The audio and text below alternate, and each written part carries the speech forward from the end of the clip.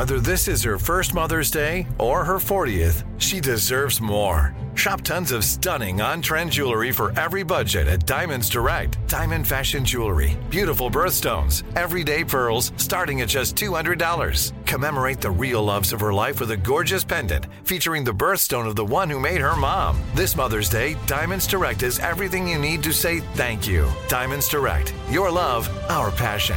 Online at diamondsdirect.com. MTV's official Challenge podcast is back for another season. And so are we. The wait is over, guys. All Stars 4 is finally here. Listen to MTV's official Challenge podcast on the iHeartRadio app, Apple Podcasts, or wherever you get your podcasts. You're listening to Comedy Central. Welcome to the show, gentlemen. Thanks for having us. This is so... We in the building. You know, it feels like it's been too long. It's crazy. Been a minute. I remember meeting you, and my mind was blown, not just by the food you cooked, but by the stories that you told, the way you encapsulated people's cultures, their identities, everything into something we take for granted every day, which is food. Let's start with the very beginning, the inception of it all. Ghetto, Gastro. So many people have a negative connotation when it comes to ghetto. Be like, ooh, that's ghetto, you know, and then Gastro has this culinary idea behind it. But you took it and you flipped it. I'd love to know why you chose that name. Well, we know opposites attract, and as a multidisciplinary business, we want to use food as a vehicle to tell stories, you know, about culture, politics, empowerment. You know, mainly we're using our creative energy to uplift Black and brown communities. I love that. Yeah, I love it. And the way you do it is by leveling up, I mean, food from all over the world. I've eaten your food, and I mean, not even gassing you up. You remember this. I ate the food, and I was like, man, New York has the best food in the world. And then I stumbled on a few places. I was like, these guys tricked me, because their food was the best food in the world. New York has great food, but you really take it up to another level. You've created something that's truly special, and everyone that talks about your collective talks about it with a level of excitement, pride, and joy, because that's what you encapsulate. You know, you take food and you create a story from it. Why do you think it's so important to do that? Well, we break bread to build bridges, you know, and I'll let P.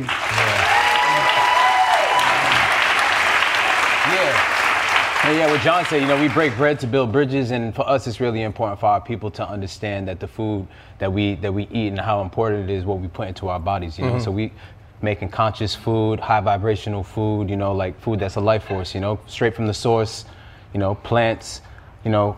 The Pan-African pantry. Yeah. I love that. You know, bridging the diaspora. I actually love that. Through flavor. From the soil to the oil, man. Yeah, man. I like that a lot.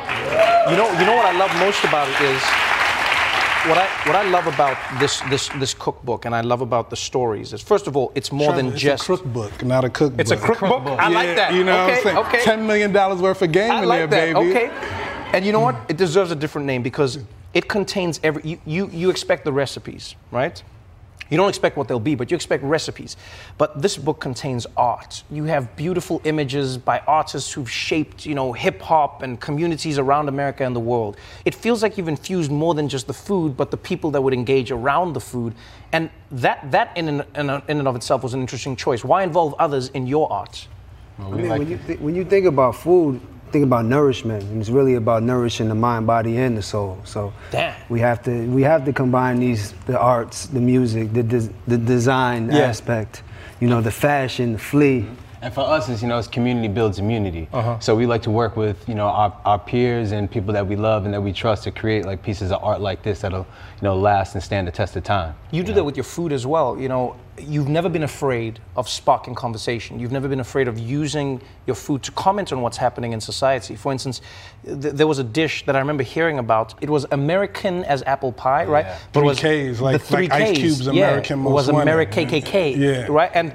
And it was a deconstructed apple pie, and it had a chalk outline on the plate. It was a graphic image, to think about when you're having a dessert, and yet it was a commentary on what people oftentimes ignore about America.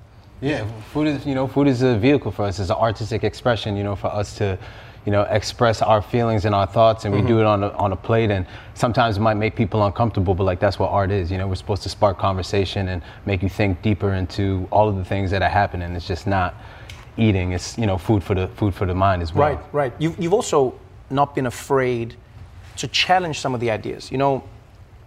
People love soul food. People have these ideas of how black people eat. we talked about this many years ago, but a lot of how black people eat has been defined by necessity as opposed to choice.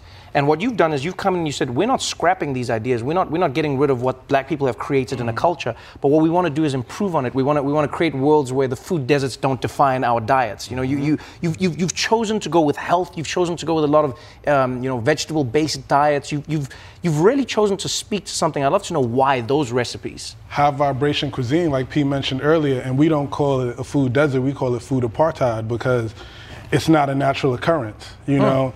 This is social engineering, areas that have been underestimated, underinvested in, and exploited. So it's a reason why people don't have access to fresh food, but we want to show examples of how we can make it culturally relevant, push it forward, and make it nutritious and delicious. Stealth health as well. Do you find you're able to break through? You know, there's this idea sometimes of what a black man should eat. I have half of my friends who, if I give them a plate of salad or something, they'll be like, "Salad, man, if there's no meat, I'm not eating that. It's just some bullshit." Do you find that your recipes break through? Well, the future of food is plant-based. It's conscious cuisine. You know, it's taking accountable calories. And we really want to highlight that, especially in the neighborhoods that we're from, that are suffering from, that are just in desperation of healthy food. Right.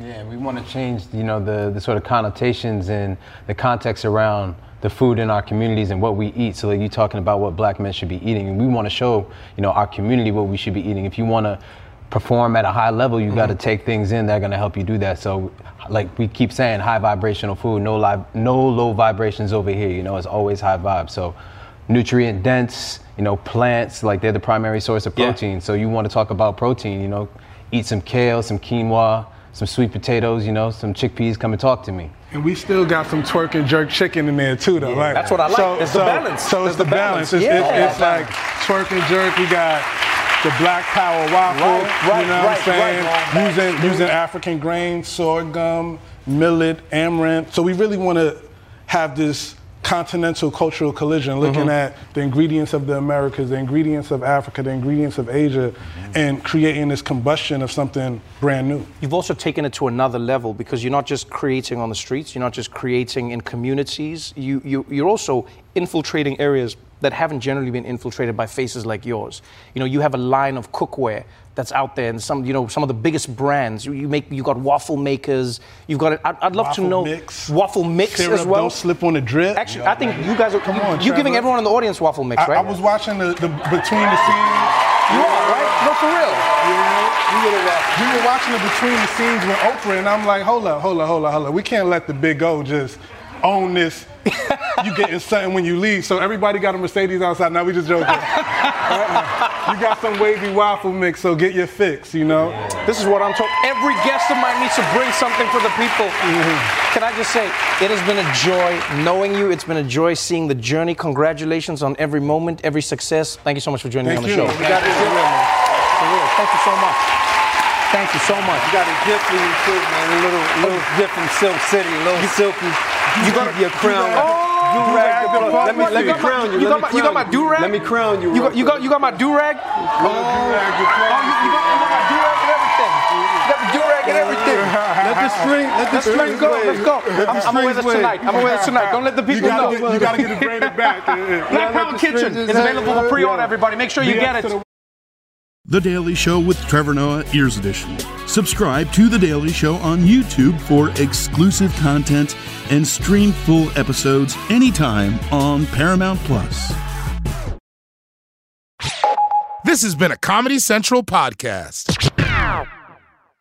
MTV's official Challenge podcast is back for another season. And so are we. The wait is over, guys. All Stars 4 is finally here. Listen to MTV's official Challenge podcast on the iHeartRadio app, Apple Podcasts, or wherever you get your podcasts.